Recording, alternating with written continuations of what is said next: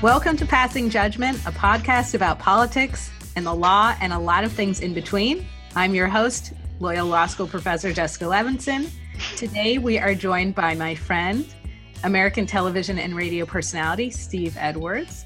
You've seen him in your living room for years. You've heard him in the car and in your homes for even longer. And now the host of The Ramble on Instagram, where you can find him at Steve Edwards LA. So what are some of the biggest changes you've seen in terms of people's views and trust of the media? Well, first of all, I think for the most part, nobody trusts the media at all, which is not an unhealthy thing. They trust their media, but they don't trust your media. Isn't that a bit unhealthy? I trust the people who I chose to reinforce my perspective, but I don't trust the other people. Well, we live in a crazy time, and I don't know what it's going to be like looking back now at what's happening now, because as you're talking to me, we're in the middle of this incredible pandemic, which is killing a lot of people and making a lot of people sick, or it's a hoax. Right. So you should wear your mask if you're a Democrat, but don't wear it if you're a Republican. So how did we get here? How did we get to if you're wearing a face mask, it's basically like holding up your registration card, I'm a Democrat. And if you're not wearing your face mask, it's the same thing. It's I vote GOP. Yeah, I think the answer is because we're insane right now. It's crazy.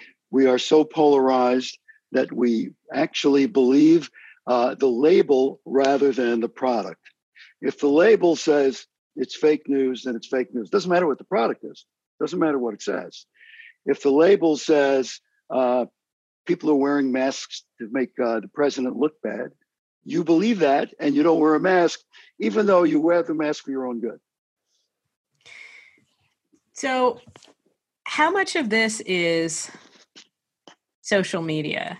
I mean, how much of I'll believe a scientist or I won't, I'll believe the president or I won't. How much of this is because we get to pick our own sources of information? 97.2%. Okay, I hear you saying a lot. Yes, a lot. No, a lot. You can see almost diametrically opposed versions on cable TV at the same time, at the same hour at night. Totally believed by the people watching in their, pardon me, silo bubble. And that's the way it is. I mean, this COVID epidemic is such a great example of it. Because when it first came along, a lot of people were saying, and maybe even you were, well, you know what, it's like maybe the flu. We all did the research. 3 years ago, 65,000 people died from the flu. So maybe it's not so bad. Maybe we don't have to wear a mask. I think they're overdoing it. They're scaring us. They're trying to scare us. And I always ask the question, why are they trying to scare you? Who's scaring you and why are they scaring you? And then it turns into a whole political mess.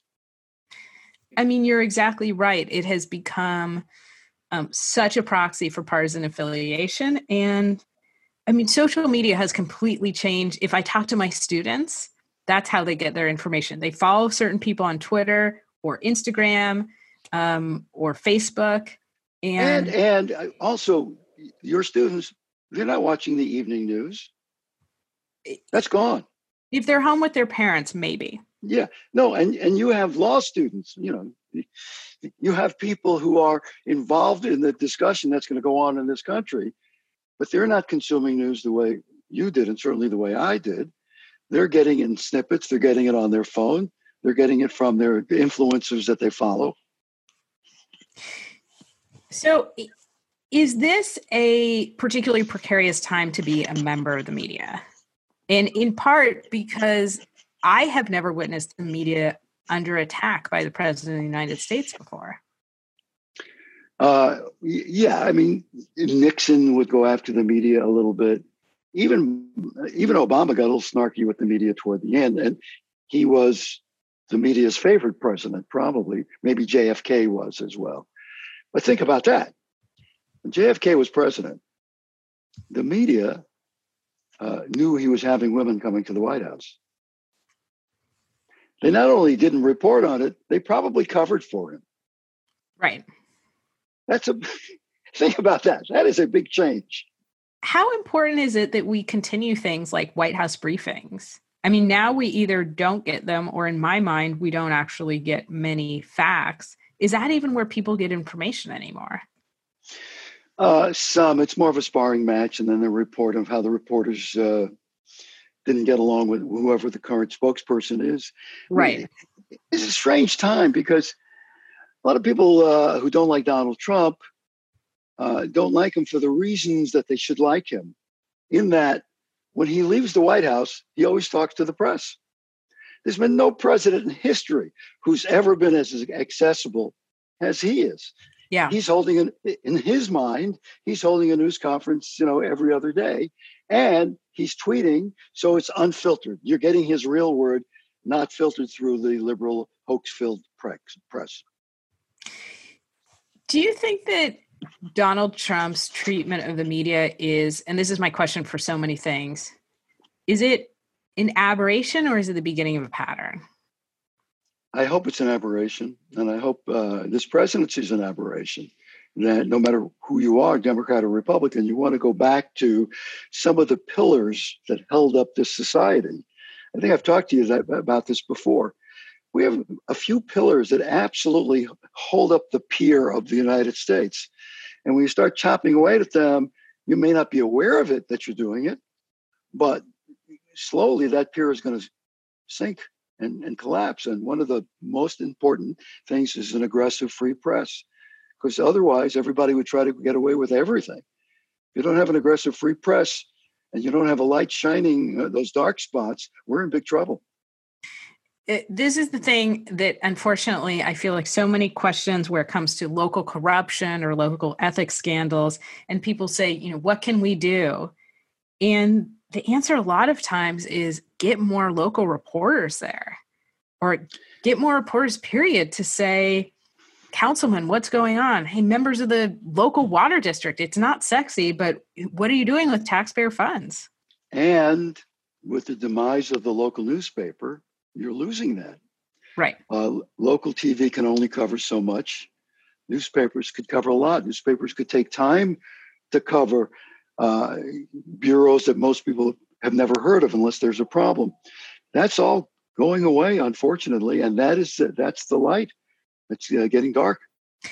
Let's switch gears into a slightly lighter note, but what do you think makes a good interview? Maybe not who's a good interview, but what makes a good interview? Well, first of all, discovery makes a good interview. If people watching walk away with something that they didn't know before, and it either is of some importance to them, some interest, or entertaining for them.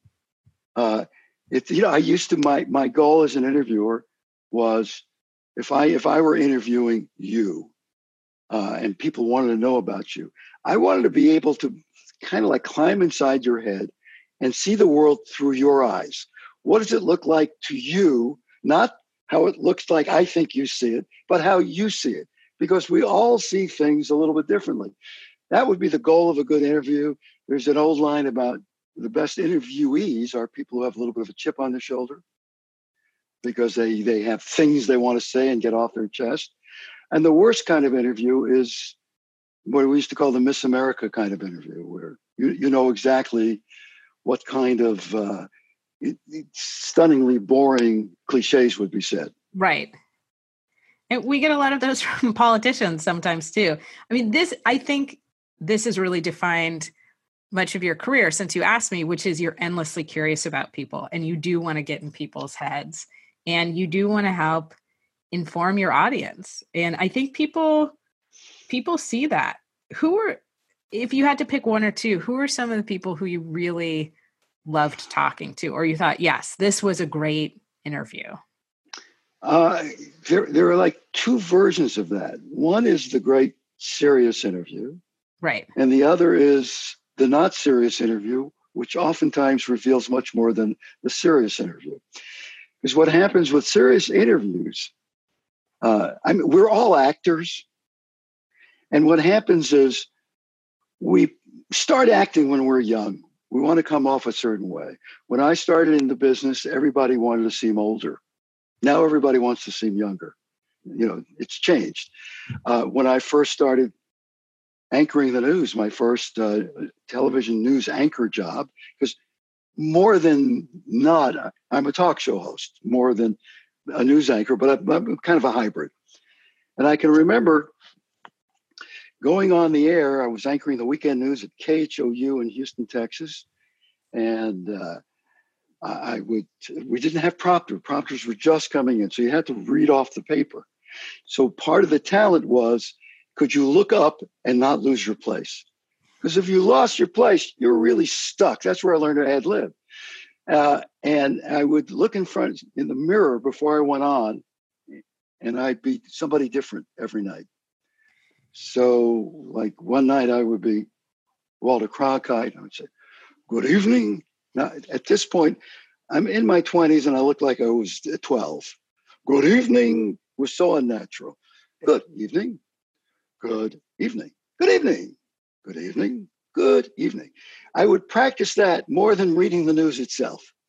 And of course, I'd get on the news and I'd be so worked up on how I'm going to say good evening, it would come out like, good evening. Like a voice that didn't exist anywhere on earth. It would come out like that. But what I'm saying is that most of us are actors. We're often actors in life, depending on the situation. You put on different masks in different situations, not necessarily insincere, just a way to strategize how you get through life. And you start learning to sound a certain kind of way. Like, for instance, I would know people who, not on camera, would say, hey, what are you doing tonight? You want to go? Then they get on the air and say, indeed. Right. Words they would never say in real life. Indeed, sir. First of all, your Walter Cronkite voice is a little Count Dracula. It threw me for a loop. Anybody that is on your list of people you just love to interview right now? At this very moment? Well, I would like to sit down with Donald Trump. I would much more rather sit down with Donald Trump than with Joe Biden. Biden, you kind of know who he is and right. What makes him go. And you know his history, the tragedy of his young life when he was 29 and his wife and child died, when he cheated off of Neil Kinnock's speech in 1988 that stopped him from running for the presidency, how tough he was with the Anita Hill hearings, waving it. But you know all that. You can just say, Joe, why are you such a jerk at times? The tough guy role that you do. What is that? That's not really who you are, but you know him. Donald Trump, and by the way, I just started reading his niece's book, so I would either have more or fewer insights by the end of it. Donald Trump is an interesting guy because I've interviewed him not at great depth, which I would like to do. I'd like to have the time to have him say something, question what he's saying, ask him again, come at it 3 different ways so that he gets off of his own tape. I mean, a great interview to me is when you get a person off the tape that they use in life and get them to stop and really think about what they are saying and challenge what they are really saying and have them defend and explain it. But it takes time to do that. But in the past, I've interviewed Donald Trump a number of times. And what we always found with Donald Trump was, it was a great interview. If you complimented him and made him feel good, he would pretty much give you everything in an entertaining fashion. He was really good. If you didn't, you wouldn't get it, in other words. And you can see that in his presidency. Yeah, it's the absolutely. Same way. If you are very complimentary, if you kiss his butt all the time, you're a good friend and you're tremendous, and I like you strongly. But if you cross him in any way, his S list goes on forever and you don't get off of it. But so I would like to sit down and do the deep psychological interview. My training was in psychology, by the way. I was going to be a clinical psychologist. And because I'm interested in why are you? Why am I me? Why are we? Why do you see people who have every dream realized and they're not happy? And you see people who don't seem to have any dream realized and they're happy. And why are we only like 3 sentences away from going to blows with each other, even in the best of times. These are the things that I'm interested in. It seems to me that it's actually a very similar skill set to be a good interviewer on both radio and TV, that you had to use many of the same techniques. Yeah, it's not a knowing thing where you sit down and I'm going to do a psychological interview and I'm going to use this technique. Most of the interviews I've done in the last 20 years or so, they're 5-6 minute interviews. So you have to kind of start in the middle to get to the end. If it's somebody unplugging a movie, it's one thing. If it's a politician, it's another thing. But part of me, if I'm talking to a politician, for instance, I want to cut through the armament. I want to find out, who are you really? Why do you do this really? Now, that's not policy, because policy bores me too. I want to know who you are, how were you raised, why did you go in this direction, how much of you, I want to find the rare politician who truly is there to serve, not to serve themselves, but to serve. Not to say they're here to serve, but it takes a healthy ego, right? To want to be looked at, talked about, be important. I mean, there's that. And it takes an unhealthy ego to really want to be a politician a lot of the times. How rare is it in your experience? I mean, how rare is that? Well, one, how often can you get a politician off message? Back when I interviewed more politicians at a greater length of time, I could. If I had the time, I could. I mean, one of the cheap tricks of interviewing is, it's not a big secret, but if I'm interviewing you and it's an uncomfortable area, and you stop and you give me a short answer, and I wait. So a lot of people are afraid of dead air, but I wait. The compulsion to fill in that dead air on the part of the person who you're interviewing will bring to light stuff you'll never get if the interview is slick and glib and moving along. There's a very similar technique when you are deposing people or when you are talking to them at trial, when they're testifying, where you just say, "Oh, okay." And then, but I. Right. I killed him. Sorry. Yeah. So in answer to your question about who would it be, I'd really like to do a really long interview with Donald Trump and keep his attention, which I think is difficult. Yeah. But I would like to keep his attention and bring him back each time. It would require that he was up to do the interview that way. It does require that to some extent. No, I've said this over and over again, and I've experienced it a lot. Law and justice. Not the same. Sometimes never travel the same road. And that's what I find disturbing, where the law gets in the way of the purpose of the law.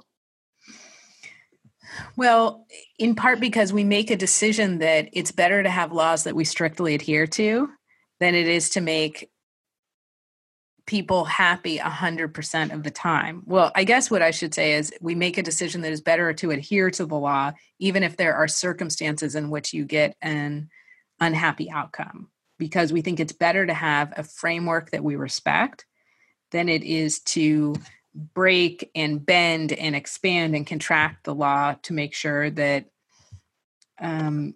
you always protect the people, because we actually think that could lead to more harm. How's that for a law professor answer? That is an excellent answer.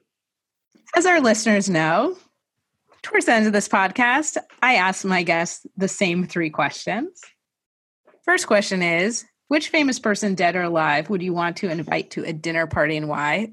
Let's put the asterisk of someone other than Donald Trump, because we know you'd like to interview him. Yeah, but I don't want to have a dinner with him, though. It's different. Yeah, that's true, right? Okay. You're not going to... Define your terms here. Sorry. Benjamin Franklin. Benny Franklin. I'd like to sit down with Ben Franklin, go to a deli with Ben. And he was probably the Renaissance man of all Renaissance men. He was there at the beginning. Much of who we are and what we are today comes from Ben Franklin. He was an inventor, an entrepreneur, a little bit of a rascal, I think, as well. I would want him to tell me what he sees now and thinks of now this culmination of the great experiment that he got involved with. That's what I'd really like to know. Right. How many antacids is he going to need when he looks around and realizes that this is what happened? But next time, pick somebody a little more historical. Pick somebody a little more highbrow. Frankly, you're stranded on a desert island, and you can eat one meal over and over and over again. Which meal? For the rest of my life. Well, a helicopter might be coming if we have enough funding for a helicopter. So my question to you, it's a desert island. Is it big enough? Am I getting my aerobics in? Yeah, you can work off the extra calories of the meal that you're going to pick. And is there any flora on the island that I can pick at a little bit when I'm not eating this meal? Let me point out that in the almost dozen guests that we've had, nobody has asked this many questions about the desert island. Yeah, so there's some plants, plant life. There's some edible plant life. Mm-hmm. Okay, I would, but I have to eat it over and over and over again. Okay, I would say I would like to have halva. We're not doing another interview. We're all done. No. Baklava would have been a better answer. Baklava. If I could have thought, I probably over and over again. I would like to. I'd probably like to have a cheeseburger. You have a superpower for an hour. Mm-hmm. What is it and why? If I had the superpower and if I didn't use it to do something like cure all disease, or the other answer, which would be take whatever it is, the belligerence we all have in us, and get rid of it and live truly in a peaceful world. That's what the power I'd like to have. And then you couldn't live with yourself if you didn't use that power, your superpower, for that reason. And then we'd... Right. Yeah. I hear that. Yeah. I might want some other selfish, self-aggrandizing stuff, but I couldn't live with myself with it. Steve Edwards, thank you for passing judgment with us. You can find Steve on Instagram at Steve Edwards LA. Yes. You can find me on Twitter at Levinson Jessica, the show on Twitter at Pass Judgment Pod, and on Instagram at Passing Judgment Pod. Thank you to our listeners. The show is very new. We love the fact that you are listening, rating, subscribing, and we will see you next time on Passing Judgment.